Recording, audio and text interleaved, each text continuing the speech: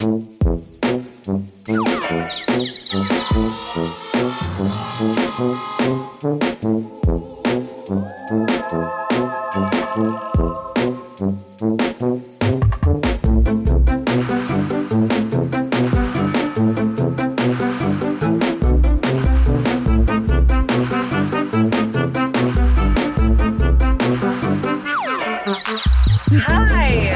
Hi, everyone!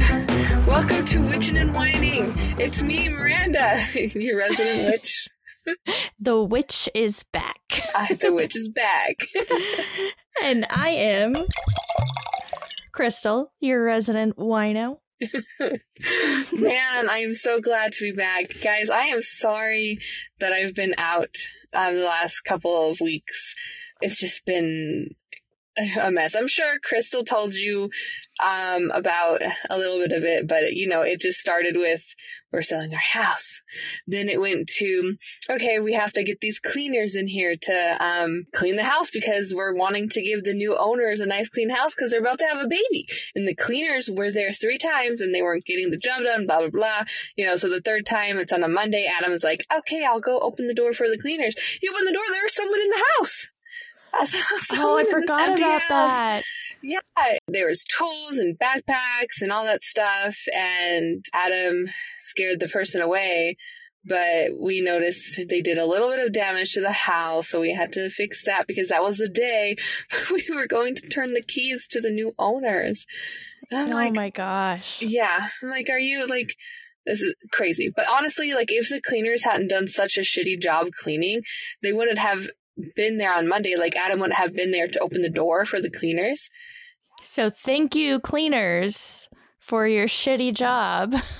Yeah, because I guess, serendipity right there, and then that was Monday. And then the next day, I find out that my dad passed away. My brother found him in his house because nobody had heard from him in a week and a half or so. And so my dad's remains were in his house for, at least a week and a half before my brother found him. So there was, I guess, a lot of decay and the smell and stuff like that. Mm-hmm. But so then I had to deal with all the stuff that you have to deal with. And since it was an unintended death, I had to figure out like insurance and see if he had homeowner's insurance, try to find anything I can, a will, a life insurance, whatever. And it was insane. But we did find homeowner's insurance and they paid for the house to be completely decontaminated and cleaned 100% out. Oh, that's so good. Yeah, they had to cut out some of the subfloor and the wall, though, so I'm now waiting to hear back from the insurance on when they're going to repair that. But, yeah, in the midst of, moving, it was just crazy. So you've just been a little distracted. Just a little. And then of course, like, all this is happening on my last week of my my semester. So, like, I have to turn in like a 9-page paper and have to like find time to write that. And we're doing and you're testing teaching full time. Yeah, I'm teaching. So, and then we're living out really far away from work. And it was just because we're staying with a friend until our house is done being built. So it was just a lot. So thank you guys for being patient with me. Thank you, Crystal, for being patient with me. Oh, I love you. Yeah, I love you too. But today we're bringing it back hot with time travel. Now, Crystal, do you believe in time travel? I believe it's possible or it will be possible. I don't know. I think it's kind of like how I believe in God. I believe it's definite possibility. But can I say for sure if I'm 100% on board? No. Yeah. It's not like my belief in aliens, for example, or I mean like life on other planets. Definitely. I mean, that's just... Yeah. You're kind of ignorant to think there's not. Yeah. I mean, they might not be little green men, but there's definitely life forces out there of some kind, some organism. Exactly, because we're, if the universe is infinite, then, like, there's no freaking way we're the only life that has appeared in this universe. But, right? Yeah. There's probably another Earth in another universe with people just like us. I always wonder, like, what they would look like on a different planet, Like, they could look like us, they could look different from us, they could look like little green men. Who knows? We'll never know. We'll just speculate. But today's episode isn't about aliens. It's about time travel. But Crystal, I would love to hear what stories you have found as people claim as evidence for time travel. Okay, well, first, I've got to say, I'm very excited because I don't know how many podcasts you listen to or if you even listen to podcasts. Not the listeners, because obviously they're listening to one right now. But you, I usually, when I listen to podcasts, I almost never actually download the podcast. I just don't even think about it. So our technology that we have through our podcast, it tells us how many downloads we have. It doesn't tell us how many listeners we have. So I know there's more listeners out there, but I'm so happy to say that we have broke over 300 downloads, which is huge to us. Huge. And I've had like family and close friends like or I don't know, maybe they just told me they liked it. But our Facebook page for our podcast, and we have our very first listener that I don't know that liked our page. So Holly Litchfield, I hope I said that right. Holly Litchfield, if you're out there and you're listening, you're awesome. We love you. And you made my day. You made my week. Oh my God. You made my year. Yes. Oh my gosh. It's like somebody, it's like validating, Yes. Somebody likes to hear what we have to say. Okay. I just had to get that out there. I think that's good. Yes. But I'll begin my section of this episode with Project Pegasus and Andrew Basiago. So Andrew Basiago is a Seattle attorney that has, for almost 2 decades, claimed that he was a participant in a secret U.S. government program from the time he was 7 until he was 12. 7? Yeah. Just a baby. So this government program supposedly worked on teleportation and time travel under a secret DARPA experiment. Now, DARPA stands for Defense Advanced Research Projects Agency. That's a mouthful, so we're going to stick with DARPA. Basiago says that the experiment in which he participated was called Project Pegasus. This experiment is said to be a precursor to the Montauk Project and the Philadelphia experiment, both of which you will hear about. Yeah. So this program, beginning in the 1970s, used children as they were said to adapt well to, quote, the strains of moving between past, present, and future, end quote. What they mean by that, I'm not sure. What would make children more adaptable to moving between timelines? Because they're tiny? I don't know, maybe they're just like more open to certain things. Like they say that children are more sensitive to even like supernatural abilities, that sort of thing. Maybe so. So, yeah. There's a video of Basiago explaining what his experiences were like during the program. And I will post it on our Facebook page, Witchin and Winen. And in the video, Basiago says he traveled with his father. I'm pretty sure I remember that correctly. It makes me wonder why they used children when a grown man was capable of making the voyage. Like, honestly.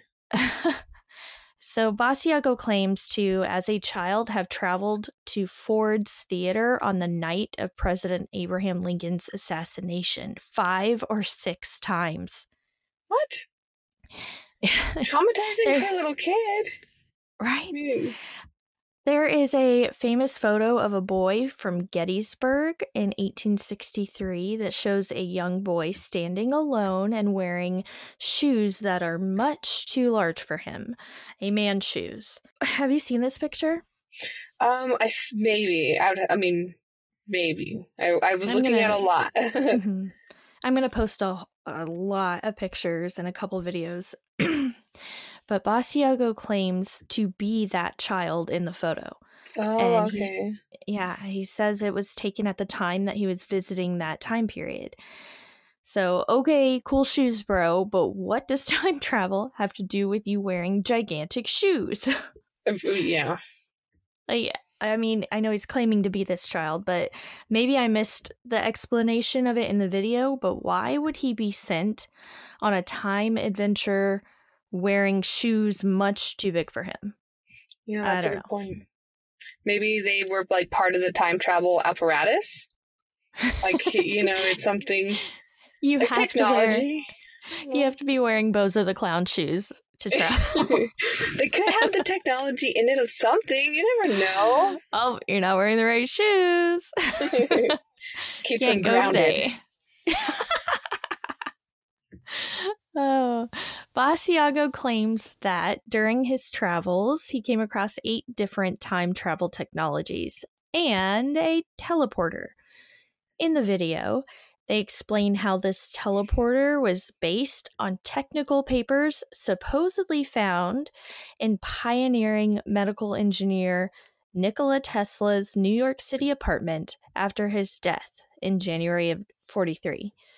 So does that mean that Nikola Tesla was teleporting as well? I would say, yeah. Basiago stated the teleporter, quote, consisted of 2 gray elliptical booms about 8 feet tall, separated by about 10 feet, between which a shimmering curtain of what Tesla called radiant energy was broadcast. Radiant energy is a form of energy that Tesla discovered that is latent and pervasive in the universe and has among its properties the capacity to bend time-space. End quote. Basiago stated that his visits to the past were different, quote, like they were sending us to slightly different alternative realities on adjacent timelines. Oh. As these visits began to accumulate, I twice ran into myself during 2 different visits. In an article on cultofweird.com entitled Time Travel and Project Pegasus, Andrew Basiago claims DARPA sent him back in time to Gettysburg. It's a very long title. Mm-hmm. Charlie Hintz wrote, being sent back in time to the same place and moment, but from different starting points in the present, allowed 2 of himself to be in Ford's Theater at the same time in 1865. That's okay. I can see how that would work. Yeah, I had to read that a couple times before I was like, oh, okay. So Basiago stated, after the first of these 2 encounters with myself occurred, I was concerned that my cover might be blown. Unlike the jump to Gettysburg, in which I was clutching a letter to Navy Secretary Gideon Welles to offer me aid and assistance in the event I was arrested, I didn't have any explanatory materials when I was sent to Ford's Theater. It just seems like this would be something that you would need to train for years. Yeah, I mean, and he's still claiming that he's a child, right? Like 7, yeah. Yeah. I don't know. Or maybe it's like, it's a 7-year-old, it's more inconspicuous, and, if a kid is being, silly or, seems to be, quote-unquote, off than your typical adult, then there's a lot of excuses, like, oh, he's just a kid. That's just a kid, no big deal. Kids are weird. They sure are. So it kind of makes me think of this this Stephen King book that I just started reading. It's called 11/22/63, and it's about time travel. Of course, I just started a time travel book. Mm-hmm. And it's pretty neat because he goes through the portal, or whatever you want to call it, into this time. Mm-hmm. And every time he goes through the portal, he starts at a very specific time, like right on the nose. It's always the exact same time, exact same year, exact same place every time he goes. But and he can be there for years if he wants to. But when he comes back, it's only been 2 minutes in his world, in his time. That's interesting. Yeah. So I don't know. Maybe this dude was there for years and he got experience, and then he came back and it's only been 2 minutes. But of course, so I don't know. But of course, in the book, you come back and you've aged because you've been gone that whole time. So I don't know. So you've only been gone for 2 minutes, but your body is like aged. Mm-hmm. Yeah. Because you've actually lived through that amount of time, I guess, how I would word it. Interesting. I always thought of like the idea of time travel, like, what kind of time travel would I like to do? And I don't know if I'd want to do like a body time travel, but like a mind time travel. So that way there wouldn't be multiple of me. So it's just like my mind would travel back in time to a different, like a younger version of myself, but contain or maintain all of the knowledge I have experienced, Oh, so kind of like an out-of-body experience, but out of your body into another of your body. Yeah, I mean, it's within my same body. It's just like I'm literally just rewinding within my... like the Hot Tub Time Machine movie thing. Oh, I haven't seen that in so long. You know what I'm talking about? Yeah. They would go back to their younger selves, but they still have all their knowledge. Yeah. Okay. Went on a tangent, but which is so easy to do with time travel. So Andrew Basiago might sound nutty to some people, but Alfred Weber substantiates Basiago's claims. Weber is a lawyer specializing in exopolitics, which is the political implications surrounding an extraterrestrial presence on Earth. Okay, when I read that, I was like, what? There are lawyers for that? Weber says that teleportation and time travel have been around for 40 years. I can't remember when this article was written, but he says it's been around 40 or so years, but are hoarded by the Defense Department instead of being used to transfer goods and services. The government's the last people I'd want to have this technology. Stephen King in this book, he even makes a comment about, like, I can't remember the exact words. The character says something like, people that gave us the technology to like fly drones and bomb people using drones and stuff like that. Like, that's the last people you'd want to have this kind of technology. People that made the atomic bomb, But I can also see how it would be very bad if just everyone in the world had the ability to do this. Like, there would constantly be changes and I don't think it would be stable, It'd be, maybe that's how black holes come to be.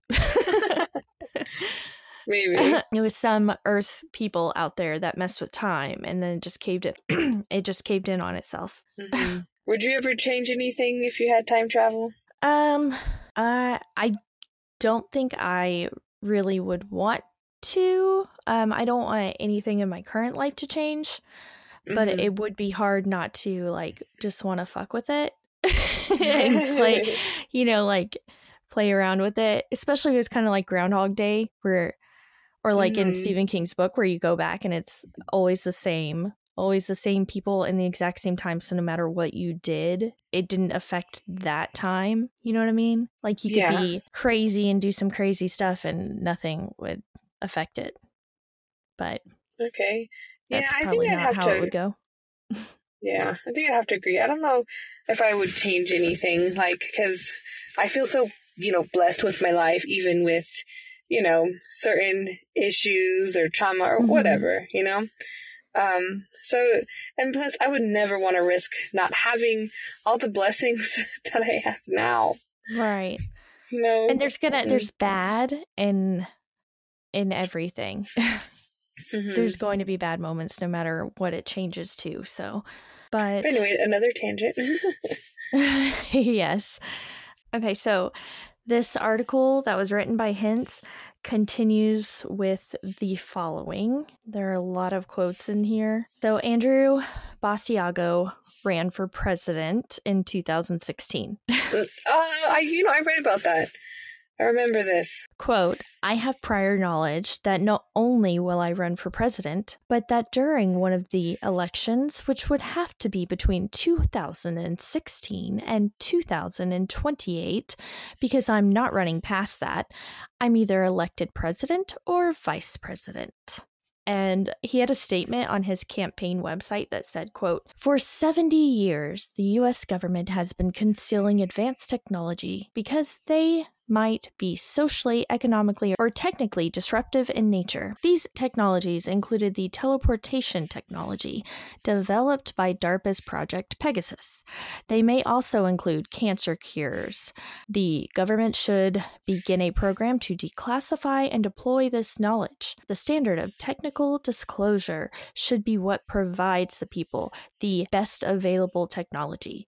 This will enable the United States to reclaim its mantle as the world's catalyst of applied science. And it goes on, and he says, as for Hillary Clinton, I have no data. I think it is reasonable to infer that were she a future president, there would have been a pre-ID of her. As for Trump, I have a vague memory that my father took special note of Trump during an appearance by him on the Phil Donahue show, and might have even commented that he was a future U.S. president. Okay. Well, hey. So, Miranda, do you think there would be any chance in hell you'd vote for Basiago in the future? I would say no. If he ran against Trump? Okay now. Then we'd just be like, yep, Basiago. Mm-hmm. Woo, Basiago. Well, we have until 2028 to find out if Basiago was right. So that's true. What's going to happen when he's wrong, though? I don't know. But I mean, if he's right, shit's going to go crazy, y'all. I know. Before I mentioned that the Project Pegasus was a precursor to two other projects, they were the Montauk Project and the Philadelphia Experiment, I'm going to touch on the Montauk Project a bit. And Wiki gives the definition of Montauk Project. The Montauk Project is a conspiracy theory that alleges there were a series of United States government projects conducted at Camp Hero, or Montauk Air Force Base, or Air Force Station in Montauk, New York, for the purpose of developing psychological warfare techniques and exotic research, including time travel. The information I'm about to share with you can be found in the link that I will provide in the description of this podcast, and it comes from Dana Kennedy in her New York Post article entitled Inside the Real Life Lab and Secret Experiments That Inspired Stranger Things. Yes. Yes! The Montauk Project inspired the TV show Stranger Things. Yes, I remember this too. Okay, I'm excited. Let's hear it. Oh, let me get cozy. Okay. Okay, hold on. Let me take a sip of my wine. I had to adjust. I am sitting in a car. Oh, I just honked the horn on accident. Did you hear it? I did. Oh my goodness. Honk for Montauk. Scary people driving down the highway and honking now. Okay. Adam just texted me. You okay? Oh, Camp Hero was a section of an old military base.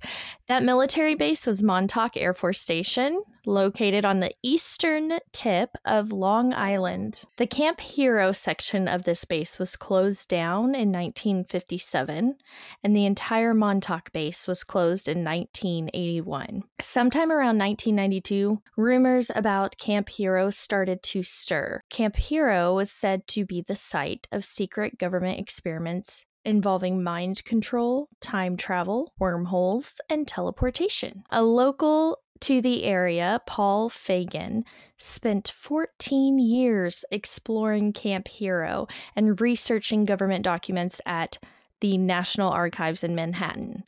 Fagan said a nuclear reactor might secretly be buried at the site, and that the rumors about wild experiments might have been created to deflect from the possibility of the reactor. Another local of Montauk, Lofreno, grew up there and now works as a park employee at Camp Hero. He believes to be one of the children that were experimented on. And he states, quote, "I didn't believe it until 2 years ago. I was hypnotized by a certified hypnotist for about 40 minutes, and all these memories flooded back. They did a very bad thing to us out there. We were just little kids. They had no right to experiment on us. It was a very dark, very evil thing," end quote. Lofreno believes in the summer of 1980 or 1981, when he was about 12 or 13, he remembers a little boy inviting him to go ride bikes to the base. And he said that the first time they went there were two men in civilian clothes, and they grabbed the boys and pulled them into a house. He said a sunken house. I don't know what a sunken house is. That means. Lofreno and other boys were taken underground through Battery 113. So he says, a sealed gunnery left over from World War I. He said he was placed on a table and attached to wires, and, quote, "they analyzed us like animals," end quote. There may have been, according to him, up to 50 other children there with him, and Lofreno believes that some of them might have later been killed. I have so many questions about this, but my biggest question involves his session of hypnosis. There's a book out there called The Montauk Project: Experiments in Time by Preston Nichols. It was about Nazi-style experiments done on local boys that had been kidnapped. Could Lofreno possibly have read this and then, while under hypnosis, could have combined what he read with his actual memories and jumbled them together? I mean, that does happen. Mm-hmm. Possible. And apparently Lofreno, as an adult, went with another park employee and found the house that he and the other boy had been ushered into. So he recognized this house, right? Mm-hmm. I wonder if Preston Nichols' Montauk book might have included a description of this house. If it did, maybe Lofreno could have gotten the description from there and created a false memory. Mm-hmm. So the author of the article, I noticed whenever I listened back to this, I noticed because I'm trying so hard to enunciate my words, so the accent doesn't come out real thick. I kind of end up slurring. Like, it's hard to, when you're not using your accent, it's hard to form words. Mm-hmm. So the author of the article, Dana Kennedy, wrote, quote, "It would be easy to write him off as a kook, but he is gainfully employed at the park, has a steady girlfriend, and appears to have a solid relationship with his kids. Locals call him a friend," end quote. I like it when people play devil's advocate, like when you do sometimes. I like things that make me question all sides of a situation. Mm-hmm. So I see what they're getting at about Lofreno being a level-headed person. However, level-headed people are not immune to false memories and implanted thoughts while under hypnosis. I mean, honestly, yeah, because, we've all seen those, those shows. I'm like, is this real or is this fake? Of hypnotists, like, hypnotizing a whole audience of people, making them think that they're a dog, or making them think that they're attracted to the hypnot, like all that ridiculous thing. So, I mean, I never really believed that those are real, but, it's like, I think there are very few hypnotists that I would actually trust, and I've yet to meet any of them. But I've yet to meet a hypnotist, so that's not saying much. But Christopher Garetano, a local who grew up near Montauk, made the 2014 documentary Montauk Chronicles that detailed the allegations of three men, Nichols, Al Bielek, and Stuart Swerdlow, who say they were brainwashed and forced against their will to take part in experiments at Camp Hero between 1971 and 1983. In the 1970s and 80s, Nichols led the psychotronic movement. He claimed government agents used electromagnetic waves to plant thoughts in people's heads. Nichols claimed he was part of the so-called Montauk Project. Garetano, the one who made the documentary, he employed a geophysicist to analyze the ground beneath the old base. And he said they found evidence of large structures not seen on any official maps. Okay. But to me, that just makes sense, because why would a government facility want to map out every single thing and leave it on record? Yeah. I don't think that would be smart. But anyways, Garetano said, quote, "Forget all the alien and MK Ultra crap. I think there was some type of experimentation out there using kids or teenagers, maybe runaways from New York," end quote. But I think this part's interesting. Above Camp Hero are super-powered Cold War era SAGE, like capital SAGE, radar towers. And they were constructed in the event of a Soviet nuclear attack. So they were created with the intention of giving the U.S. a 30-minute warning. What the hell are you going to do in 30 minutes to avoid a nuclear attack? I mean, I don't know if it's just to avoid a nuclear attack. Maybe it's just like a say goodbye to your loved ones. Oh, okay, yeah. Or maybe people do have bomb shelters still that would survive a nuclear attack. I don't know. Where would you go?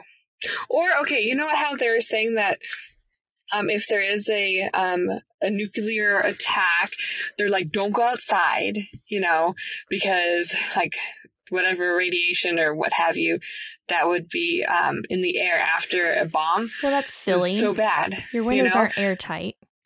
Well, I mean, yeah, they're not airtight, but I guess it's better than like going straight out, so maybe they're like, find shelter, sort of. I mean, who knows if anything would even be helpful at that point.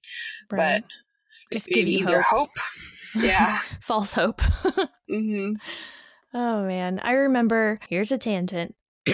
So I remember, I think I was in grad school or maybe undergrad. Anyways, I was in college. I drove from Fayetteville, go Hogs, to Louisiana to visit James while he was stationed there.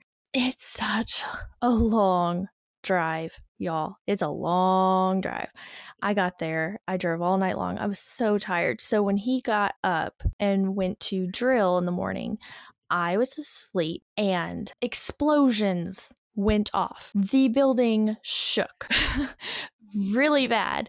And this was when the war was getting cooking, This was a prime moment to get bombed, and it was booming, and I popped up and I was like, shit, we're getting bombed. And I said, fuck it. And I laid back down and went to sleep. Like, I'm too tired for this. In like a split second, my mind went through the motions of, I could run, but where the hell am I going to run? And I'm really tired. So if I'm going to survive this, I need my rest. I mean, I feel like that's logical. Well, but as you probably know, I looked out when he got home and I was like, shit, I thought we were bombed, but I guess not because I'm awake and we're good. he laughed at me and he was like, look out of the window. And I looked out of the window and there are these giant cannons right outside the window that apparently they shoot off every morning at like 5 or 6 a.m. Yeah, it's like artillery, right? Like yeah. They're just... Yeah, you know what? When Adam was in the military, I used to imagine those as the freak of...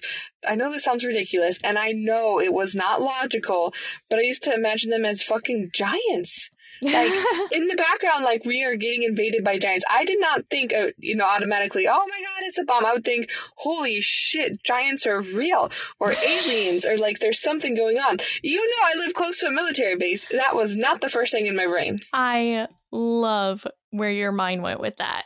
I love that. Oh my gosh. Okay, tangent. Sorry, y'all. If you're going to listen to us, that's just what we do. Okay. Above Camp Hero, there are these giant radar towers, supposedly to warn people of an incoming nuclear attack to say bye-bye to everybody. The antenna emitted up to 425 megahertz. This level is said to be the frequency needed to enter human consciousness. Locals of the area said that the towers interfered with their television sets and other electronics, and some said that it caused headaches. Now, one resident stated, quote, I don't want to add fuel to the fire because I don't believe all the zombie stuff, but the impact that tower had on the town was real. I don't know if it affected our thoughts like some people say, but it was a force. End quote. Now, only one tower is still standing in that area. It is a 90-foot tower with a 40-foot wide dish. And I think I have a picture of that too to add. When the base shut down in 1981, according to Nichols' books, bizarre things started happening. Peter Bavay, a former Manhattan advertising executive and author of the novel Montauk Time, said, quote, I believe it's entirely possible that the human experiment stories are true. Scientifically, physiologically, it's all conceivably real. I believe there were army experiments out there that involved interdimensional travel, and the fallout from that still exists, like a tear in the space-time continuum. Having said that, there's no hard evidence that I've seen to prove it, end quote. And Paul Fagan, the man that I told you had spent 14 years exploring Camp Hero, he said, quote, so many people, including me, who spent any time looking into Camp Hero ended up completely different people afterwards. It's a strange coincidence, but I've seen it happen to multiple people. I've got so squirrely, I had to leave town for a while. All I can say is the imagination is one hell of a machine that can affect you to the point where you no longer know what's true and what isn't. Honestly. And that would be the Montauk Project. So I believe you're going to talk about the Philadelphia one when I'm done, right? Yeah, exactly. I'll start with that one. Okay. So I just have some accounts to tell you about, and then I'll be done. Okay.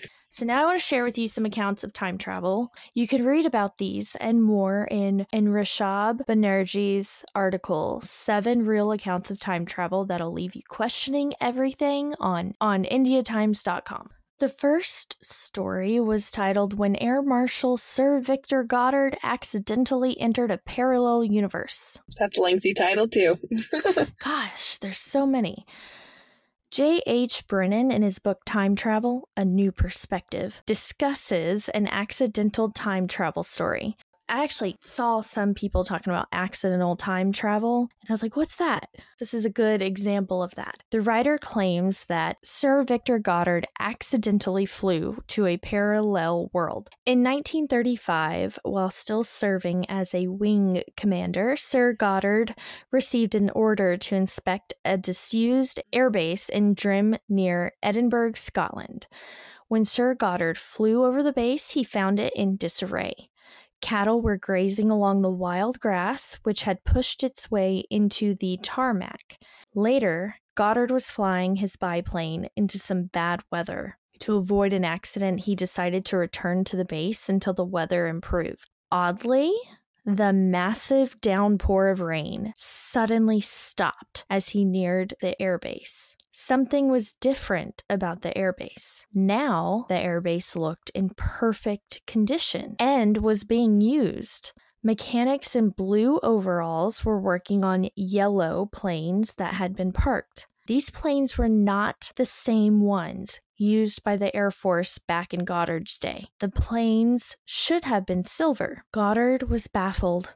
Little did he know he'd see this scene again someday. 4 years after this strange occurrence, Goddard visited Drim in a war-torn Europe. He saw the same things he had seen in 1935.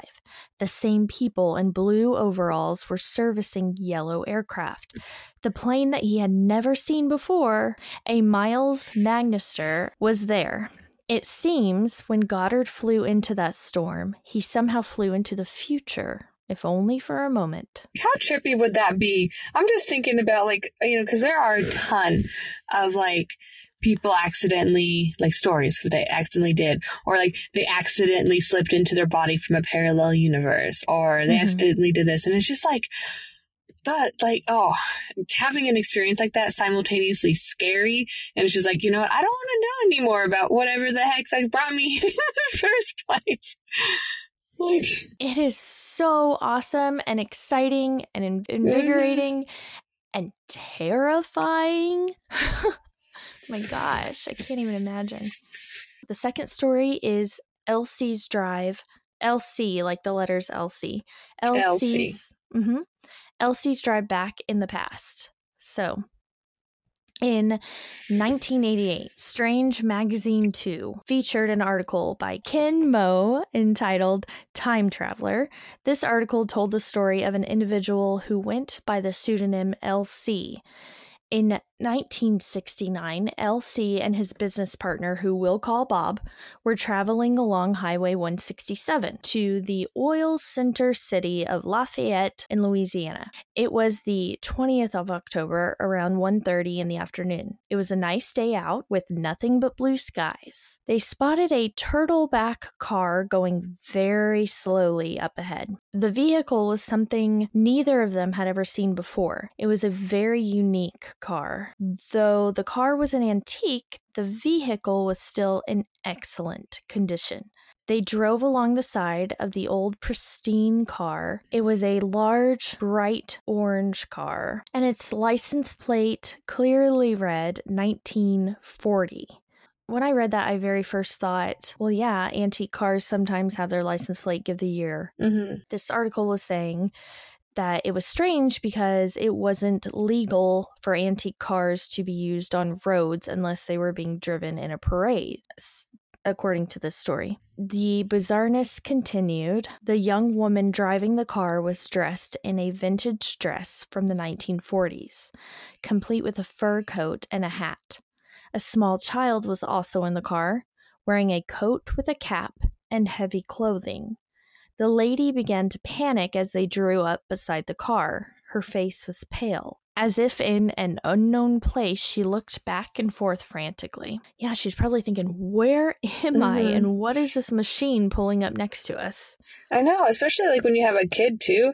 Like everything is even more intense because you're like, oh my gosh, I need to protect my baby. A million times more intense. She was about to start crying. Elsie asked her whether she was in need of any assistance, and she replied that she was. I assume that they were able to do this because they were moving so slowly side by side, but they asked her to stop the car several times before she finally pulled over. Elsie and Bob pulled up and parked in front of the old car. When they stopped and looked back to see the old car, it was gone. It had disappeared. And Elsie and Bob, unable to explain what they had seen and heard, they decided to continue driving. So they're back on Highway 167 when a short time later, they noticed a new car passing a slow-moving old vehicle. So they're like watching what happened to them. The cars were moving so slowly. The same thing occurred. As the second car stopped in front, the car behind them, the old car, vanished. And I was thinking, I'm wondering if it's the same car and it's stuck in some time loop or something. Oh, yeah. Which, how fucking terrifying would that be to have your child in the car and you're stuck in this time loop doing the same thing? And then at that, is it okay, for in a time loop, is it time travel or is it like more ghostly in nature? Right? Is it some weird transportation gateway or something that you drove through and you're continuously going through it? So the next story is a story about, it was called The News Broke 11 Years Before It Actually Happened. So the story was part of the Little Giant Book of Eerie Thrills and Unspeakable Chills by Ron Edwards, C.B. Colby, John Macklin. So the authors claim that in 1932, newspaper reporter J. Bernard Hutton and photographer Joachim Brandt were assigned to cover a story about the Hamburg shipyard in Germany. Just as they were leaving the building, the authors reported that they heard aircraft engines. They looked up and they saw a sky filled with fighter jets, and anti-aircraft batteries opened fire, and then bombs began to go off. The area became a battle zone. There was chaos and death everywhere. Buildings were collapsing. Things were exploding everywhere. Hutton asked a security guard for help, but he was told to leave immediately. Things changed as the two traveled to Hamburg. Everything was normal again. The skies cleared. The buildings looked fine. There was no violence or blood. Nobody seemed to be in a panic. Hutton and Brandt could not see anything wrong when they looked back towards the shipyard. So when they just looked back, the shipyard was fine. The buildings were not damaged. There was no smoke coming from them. The pictures that Brandt took during that assault that they witnessed showed that everything was normal. The pictures took normal pictures, not what he was seeing. The shipyard was as good as brand new.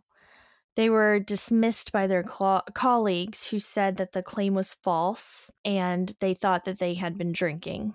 Bernard Hutton, he moved from London to New York just as the Second World War was beginning. And on a day in 1943, Hutton opened the newspaper. What he saw shocked him. The story was about the raid of a Roy Air Force squadron against the shipyard in Hamburg. It was exactly as he remembered it. Okay, so did he see the future or did he time travel? Did he astral project into the future? Did he go into another dimension and then somehow it created that to happen in our world? The next one was called The Man Who Met Himself. And it comes with a video. Yeah. Ooh. Is it the one with the tattoo? Yes. Yeah. Okay. So, and I'll post the video. Håkan Nordqvist, 36, returned home on the 30th of August in 2006 to discover his kitchen filled with water. He thought there must have been a leak. He crawled underneath his kitchen sink to find and fix the leak. When he crawled into the cabinet, he found he was able to continue crawling further back. He continued to crawl forward until he finally came to an end. Nordqvist had crawled straight through to another time. He had crawled himself straight into the year 2042. Nordqvist even met his 2042 self, who was 72 years old, which in the photo that you see on the video looks pretty good for 72. The future Nordqvist was not surprised when he met this man. He even revealed things to him that only he would have known. Both had the exact same tattoo. The future man's tattoo is a bit more faded. The two even took a photograph together. And I'll post a video on our Facebook page, Witchin' and Whinin', and on to the last story, The Man from Torrid. One July afternoon, a man arrived at Haneda Airport, also known as the Tokyo International Airport. This man was described as Caucasian with a beard. He was said to be French, but fluent in many other languages, including Japanese. The man handed over his passport to be stamped, but the immigration officers noticed that the country where the man originated was not a real country. It didn't exist. The man claimed to be from a place called Taured, Taured, and he tried to persuade the officers of its existence. He said it was located between France and Spain. The man was confused because, according to him, his country had existed for over 1,000 years. When shown a map, the man pointed out where Tord was located. The area pointed to was known to the authorities as Principality of Andorra. The immigration officers eventually arrested him on suspicion of criminality, and he was moved to a hotel to be interrogated. Outside of his hotel room, there were 2 guards that stood, and the following day, when the guards looked in the room to check on the man, he was gone, and no sign of the man was left behind. It was as if he had never been there. See, that's the one where I'm like, oh, maybe, because, that they probably had him under tight security, Right, but how would he travel back without having access to a doodad or a thingy-mabob or a thingamajigget? Maybe it's not like maybe that time travel wasn't exactly like it. Maybe he was astral projecting, through his body? I don't know. Or I don't know. They set a timer and you're only there for so long and then it just sucks you back. Yeah. I don't know. That too. Interesting. Or maybe he had a little device in his luggage. I don't know. I like that idea, though. But... Or maybe it was, implanted in his body. Oh, you just blew my mind. Did I? You did. Holy crap. We've gone from the big giant Tesla transportation device to an implanted thing. Holy shit. Mm-hmm. That's... You never know. I can see that. Mm-hmm. Brilliant, Miranda. Bravo. But that is my very lengthy segment. Now to mine. I don't have nearly as many as Crystal does. Oh, are you still there? Yeah. And I'm sorry. Okay. I was thinking, I don't know what the hell I'm going to do on this. I have no idea what to talk about. And you go online and it's never ending. Yeah. Yeah, this is one of those things. There's... What happened? So I record in the closet, right? Mm-hmm. On one end, it opens to the attic. Well, the attic door, I don't know if the microphone picked it up or not. The attic door had a big bang on it, like somebody had slammed up against it from the other side. Is James up there? No. I mean, we know your playroom is haunted, so... But why would it be in the attic? Okay, I'm so sorry. We're not even talking about ghosts right now. Whatever you are, go away. You are not allowed. Okay. All right, so I'm going to start off with the Philadelphia experiment that Crystal mentioned earlier. So I found this information, I think, on a naval history website. So www.history.navy.mil and then / a bunch of things. Oh, fuck. .mil? You can trust that. Yeah. So this Philadelphia experiment, this was an alleged military experiment that was said to have taken place, of course, in Philadelphia in 1943. According to this legend, the U.S. Navy, they were trying to experiment and make the USS Eldridge, which was a destroyer escort, they were trying to make it invisible to radar and even the naked eye. How they were trying to do that, I don't know. How would they make something invisible to radar and the naked eye? Who knows? Were they putting shimmer dust, mirrors? I have no clue. Anyway, the experiment was reportedly conducting using equipment that was based on the theories of Albert Einstein, and who was working for the U.S. government at the time. So it was said that the experiment went horribly, horribly wrong, and that the ship just disappeared completely for a brief period of time. So instead of it, just disappearing from radars or disappearing from their naked eye, it just went poof. Goodbye. What? So some versions of the story claim that the ship was teleported to another location or even another time period. Some of the crew members suffered strange side effects, like becoming invisible or even passing out. Wait, this is in an actual history section on a military website? Yeah. I mean, I will have to say, despite the popularity of this story, there's no, real credible evidence to support, but there's never any credible evidence to support anything conspiracy related. If you ask me, no, the government must have, put that up. But a military site, that's That's the military. They're posting that, like sharing that information. That's crazy. They're also saying that the U.S. Navy, they denied any involvement in this experiment, and like there was no official record of the USS Eldridge ever being in Philadelphia during that time in question. So, you know, you can't trust their records. Yeah. It's like, it's a hoax, urban legend, but you know, that it's just like one of those things where like, I really can't just trust like, oh, there's no evidences, especially because like for how many years was the government saying, oh, there's no UFOs. You guys are crazy. La la la.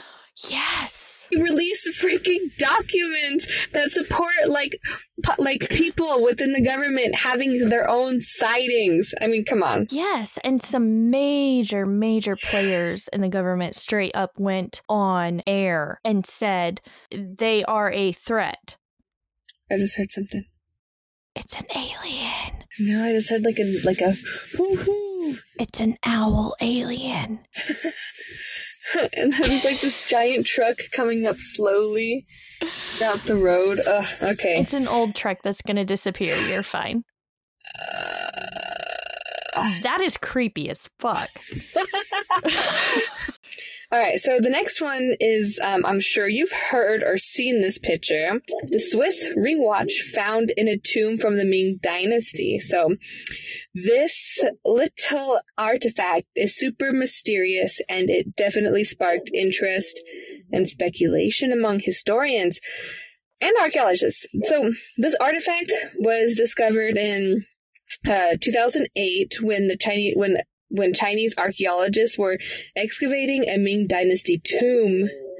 The tomb was believed to belong to a high-ranking official of the Ming Dynasty, and it contained a number of other precious items like gold and silver, porcelain, jade, everything you'd see in like a high and mighty type of dude, you know? So, what is that dog barking at? The neighbors. Oh, so you can hear it? Yeah. Okay, I guess. Darn you, neighbors. I can start over. That's Sapphire. She's barking. She's not going to stop. You might as well keep going. You can do. You got it. Okay. Yeah.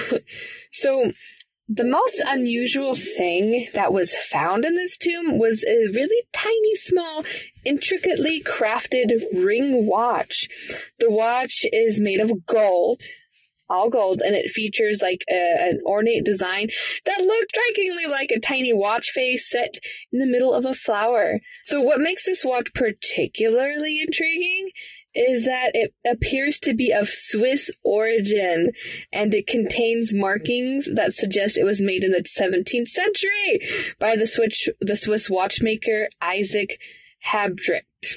Sorry if I said that wrong. Kind of like a Swiss Army knife, but a Swiss Army ring watch. That's a watchmaker.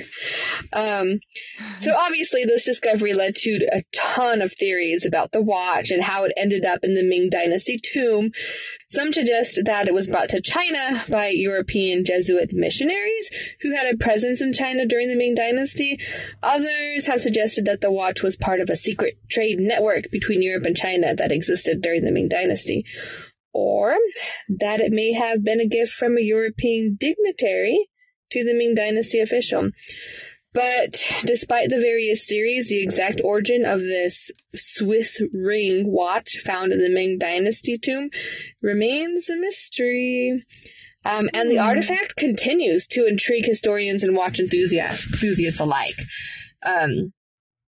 Yeah, So it's like it's from the future? Yeah, essentially, because it's like, why in the world would the Ming Dynasty carve this little ring? And it looks like a watch face. Like, legit, it does. And like I said, I'll send you the picture. Also, this reminds me of another, like, historical art that I was looking at. And it was carved into the side of like a temple, and it looked like an astronaut. It looked like a legit astronaut suit. With like the helmet, the round helmet, and like little buttons and doodads on the suit. That's super interesting. Yeah. I wonder if the ring watch thing, of course I can't see the picture, so I don't know if it even looks like this, but it kind of makes me think they made a watch that you could hold up and use as a sundial to go. You know, the sun, like a sundial to figure out what time of day it is, but like it's to go. Possibly. If I go back in time, I'm going to invent that shit and if any of y'all take that idea and I go back in time and someone else thought of it, I'm going to know that one of you out there took my idea. So. Okay, so I'm going to just send it to you on Facebook Messenger. So it doesn't exactly look like a dial watch, because it even has like fake little arms, like clock arms. Wait, send it to me through text message later so the Facebook doesn't degrade the quality of it. But holy crap. Okay. So what it is, it's not a watch really at all. It's a ring that looks exactly like a watch. It even has the little hands, a short hand and a long hand, which would kind of take away the purpose of my sundial theory. But I thought that was fascinating. That is fascinating. Do you remember ring watches were super popular at one point? I think it was in the 90s. I'm a little older than you, so... But they were really popular and they were chunky and it's like from the future. Oh my gosh, maybe one of the Spice Girls went back in time. If you want to be a man, Laura, you gotta get in my time. Okay, sorry, go ahead. Okay. So I want to take it to something more broad. So we're thinking about the idea of time travel and if it exists and, how we can see things that happened back in time. Or how can somebody who is, say, born this year be able to experience, a year, 100 years into the future without aging? And this is actually a concept that was in the recent Buzz Lightyear movie. I don't know if you saw it. I haven't. I really want to, though. Okay. So this is what they call the unknown traveler. And the unknown traveler is just like a hypothetical person that may have traveled into the future by traveling at or near the speed of light. Okay. So according to the theory of relativity, time dilation occurs when an object travels at high speeds, which means that time appears to slow down for the traveler relative to those who are stationary.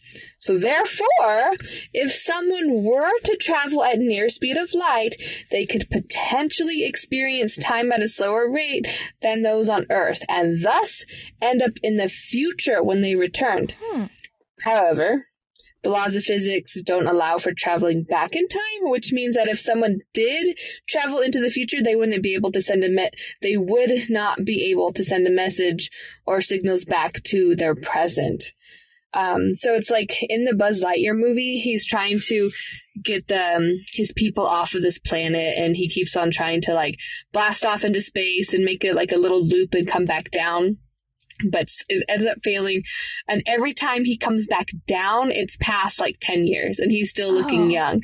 But from his point of view, it's only been a couple of weeks because he keeps on blasting back off into the space to perform the loop to come back down. And then it's like another 10 years or 5 years or whatever. And poor then Buzz. Yeah. And then, a couple days later, he'll blast off again, trying it again.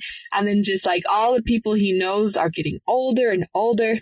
So that that part of the movie is based off of this, this idea of the unknown traveler. Also, when you think about it, whenever we look into the sky, we are literally looking into the past because all those stars that we see, that light is like thousands, millions of years old, because it takes so long for light to travel, So, for example, if there was a planet with intelligent life and they're like, let's look at all these planets we can see with a really high-tech telescope, and they were to look at Earth, they would see dinosaurs because they're seeing... What? Yeah, because light travels really, slow comparatively, but yeah, they would look at Earth and see dinosaurs. They wouldn't even see us. If somebody... of a planet, because obviously it'd have to be so far away because we, using our technology, have discovered all of the nearby planets and like, oh yeah, I don't think there's any life on there, da da da da, yeah. So if it was another planet that's much farther than we know, looking back, they'd see dinosaurs. Well, you did blow my freaking mind for a second time. A second time, that's what I'm here for. Bravo, Miranda, bravo. The witch is back, people. The witch is back. Thank you. Okay, so I'm going to move on to a personal account. And it was actually of two personals sharing an experience. So this incident was with a woman named Charlotte Ann Moberly and Eleanor Jourdain, which also known as the Ghost of Versailles, or I know we're not doing ghosts, but just bear with me. Or the Moberly-Jourdain incident. This is a famous case of a possible time slip or time travel experience. So, in August 1901, so this is a while ago, okay? Obviously, 1901. Moberly and Jourdain were visiting the Palace of Versailles in France when they claimed to have suddenly been transported back in time to the 18th century. So pretty much they were taking a tour of Versailles, the Palace of Versailles, and they're like, I'm getting bored. Let's go check out the gardens, or let's go to this place. Like, oh, these gates are locked. Those gates are locked. So let's just find a way out of here.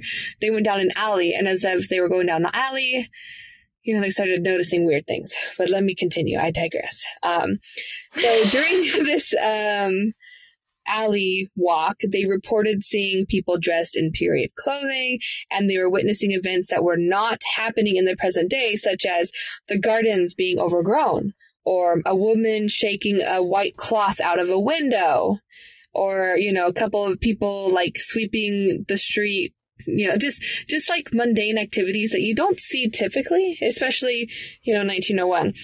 So the women were then convinced that they had somehow traveled back in time, and it was only when they returned to the present day and then they researched the history of the palace that they discovered that the events they had witnessed corresponded to the time of Marie Antoinette and the French Revolution.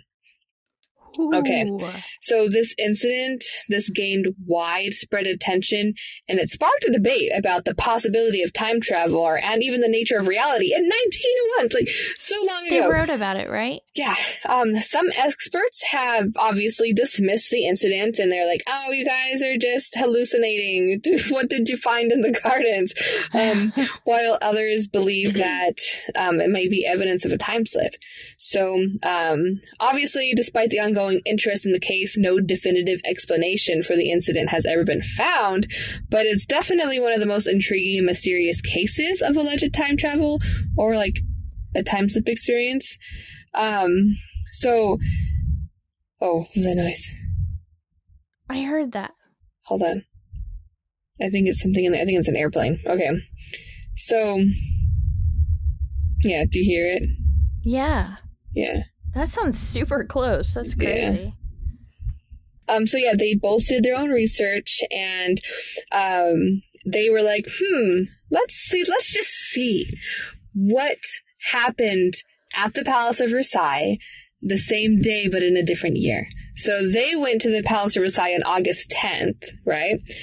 So they were like, okay, let's research what happened on August 10th in 1792 in Paris, where the Tuileries Palace was, I hope I'm saying that right. And the Tuileries Palace was surrounded, and the King's Guard was killed, leading to the downfall of, the monarchy. So they were like, okay, let's really think about what we saw. And whenever they were thinking about what they saw in the alley, they saw a man like sitting at a kiosk, and they're like, okay, I don't know, he seems like important. Like they were kind of drawn to it. And later on, when they were doing their research, they believed they identified the man sitting there as the Comte de Vaudreuil. Vaudreuil. Vaudreuil. So this Comte is a close friend of Marie Antoinette. So after their experience, And after doing all their research, and they kind of, as they were doing the little exploration of like the time slip and seeing this gentleman sitting down, looking at historical photos, like, oh my God, that looks like it was a comp. Like, you remember it? I remember it too. Oh my God. They tried to retrace their steps, so maybe they can do it again. But they couldn't even find the same landmarks that they saw during their, quote unquote dreamlike walk, as some people would say. So then it couldn't have just been people in period clothing right. reenacting something, because the entire landmarks are gone. Yeah, and then if it was somebody reenacting, like, why would they say, oh, you guys are crazy? Duh, it was just a reenactment. We're practicing or whatever. Like they would have... Yeah. They were like, okay, maybe it's a time slip. But for them at the time, they're like, I think that these grounds are haunted. So maybe they were like, maybe they saw, like a time, what did you call it earlier? A time circle or a loop, a time loop? Like a loop? Yeah. Mm-hmm. So they wrote a book about their experience, and they published it under the pseudonyms of Elizabeth Morrison and Frances Lamont. So it'd be interesting to read their accounts firsthand, which I'm not going to lie, I did not read the book. The next little tidbit I want to share isn't exactly, time travel related. Maybe it is. Maybe it's immortal related. I don't know, but I am sure you have definitely heard that there are some celebrities that are either time travelers or are immortal, because there are like historical photos that look so similar to present day celebrities. So it's like, are you a time traveler? Are you just immortal? I don't know. So like, I'm sure you've seen the photo of like Nicolas Cage, who looks like age? This is a Confederate. Yeah, that's true. He doesn't age. But the picture was of a Confederate prisoner of war. And a lot of people are like, he's an immortal vampire. Obviously. Yeah. There's even like John Travolta too. There's a picture he's of aged. Yeah, he has aged, but like a historical picture. But I'm just like, okay, did he age, or is it all part of a ruse? Like all these celebrities who are immortal or are time travelers, they have to pretend, that they get old so they can resurface again, right? They are good with costume makeup. Yeah. And then Keanu Reeves, who also doesn't age, Nope. I love him. Serena Williams it's been said that she resembles like the rights activist Betty Shabazz. There's even a Jack Black painting of oh, yeah. There's a couple other two that are not convincing. Like there's a Brad Pitt one, and I'm like, yeah, no, those are clearly different people. But one of them that I'm like, this looks really similar is like Jay-Z. Like he has a historical doppelganger. And then Daniel Radcliffe has a historical doppelganger of a woman. That's a woman. A woman. Yes. Yeah. That one's really good.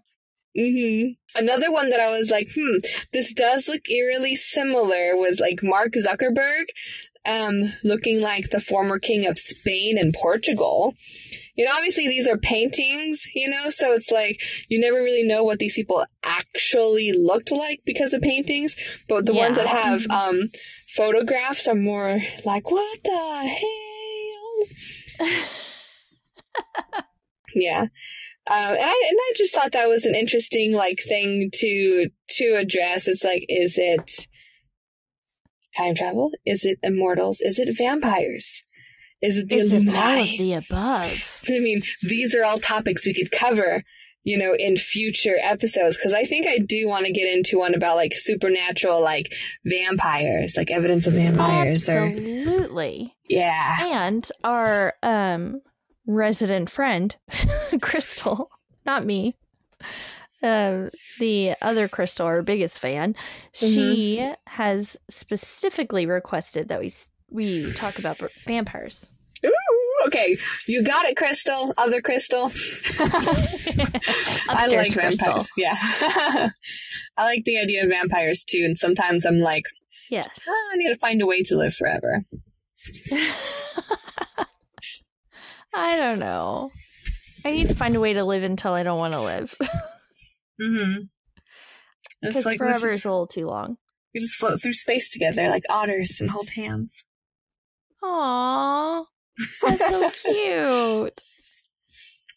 But yeah, you had way more than I did. It is cute. I honestly started thinking about other things, and I was going to go off on a tangent again about space and stuff. And I'm like, okay, let's bring that back. Do it. No. What's your tangent? About space and floating. Like, so if you were immortal, like to the point where, because you know how there are some immortals where like, oh, you can live forever, but you can die if like you get into an accident sort of thing, or like someone chops your head off or whatever, you know? But then there's also that concept of immortality where like you can't die regardless of like whatever. So it's like, oh, you just hang out until the end of the world, right?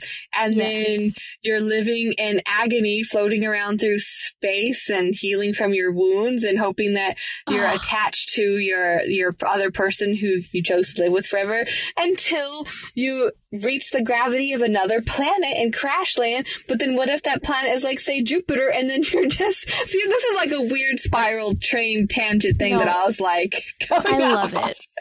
I love it.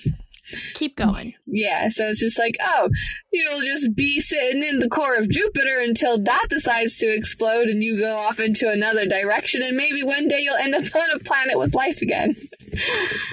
Maybe. Yeah. Hope. Have hope. Yeah. Yeah. But I was like, I like what she like, live forever until you're like, meh, I'm good. You know? Yeah. I'm done. Push a button. Yeah. On to the next thing. The idea of, you know, how people are like, oh, we're in a simulation. And sometimes I'm like, and like, it really scares people, right? Like thinking we're in a simulation. But I'm like, one, if we were in a simulation, we have obviously proven that AI could have feelings and have intelligences and stuff like that, you know? And then in which case, just change my programming a little bit. Yeah. Like just change my programming a little bit, make me a little bit richer, you know, a little bit thinner. I'd like to be like a nice 160 instead of 200. Rosebud button. Isn't it Rosebud? I don't know. The code that you put in for more money? Oh, Motherload for Sims. What's the Rosebud one? I don't know. I've only ever used the money cheat code for Sims. Though for Sims, I do make my Sims have a big old badonk-a-donk and some boobies. What? You can do that? Yeah, you can stretch those suckers out. No. Yeah. I've never heard that. Well, you're not an avid Sim player, are you? I was. Rosebud or caching would earn you 1,000 simoleons, supposedly. Motherload earns you 50,000. Did you ever play Sims 4? I did. I had it on my computer. Yeah, Sims 4 definitely has the adjusting of the body. But anyway. No, what? No way. What are those codes so people out there know? People out there want to know. This isn't a code. It's just in whenever you're creating your sim, you get to adjust every aspect of their body. Oh. Okay. I got you. I don't remember that. It's been a while, but yeah. But anyways, the idea of being in a simulation, I feel like it's not scary. It's almost comforting. Yeah. I don't know. Yeah, I think it's comforting too. It just turn off my aging and let me live in my best life with my best family, you know. Let me live forever in my program. Yeah. It's like, damn it, creator. Add this code. Mm-hmm.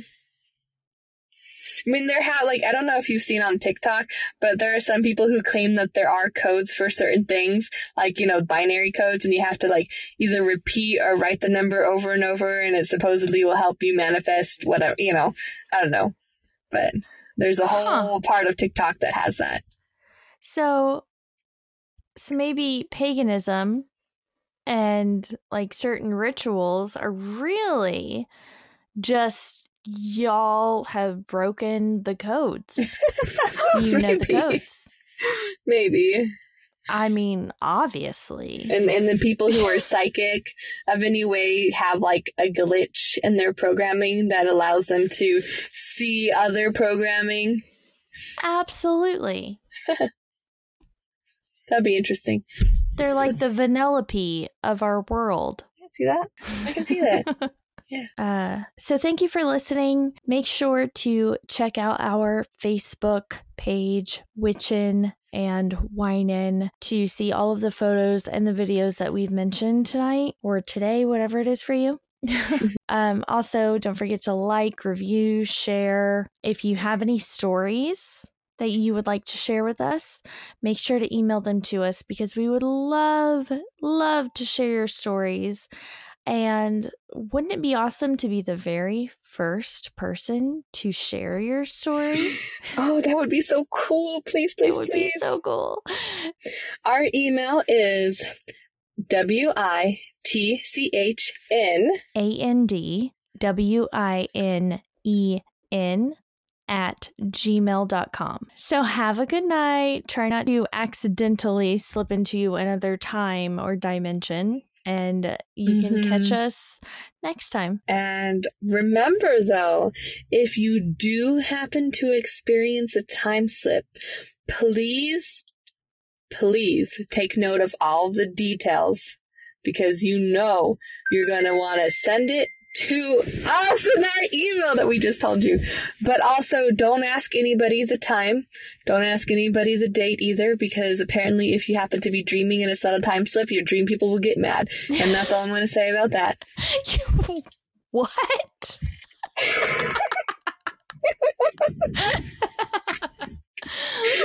What? Save it for next time. Yeah. Mystery. I'll leave you on that thought of why you don't want to ask your dream people the time or the date. Yeah. Okay. All right. Good night. Good night, guys. Bye. Bye.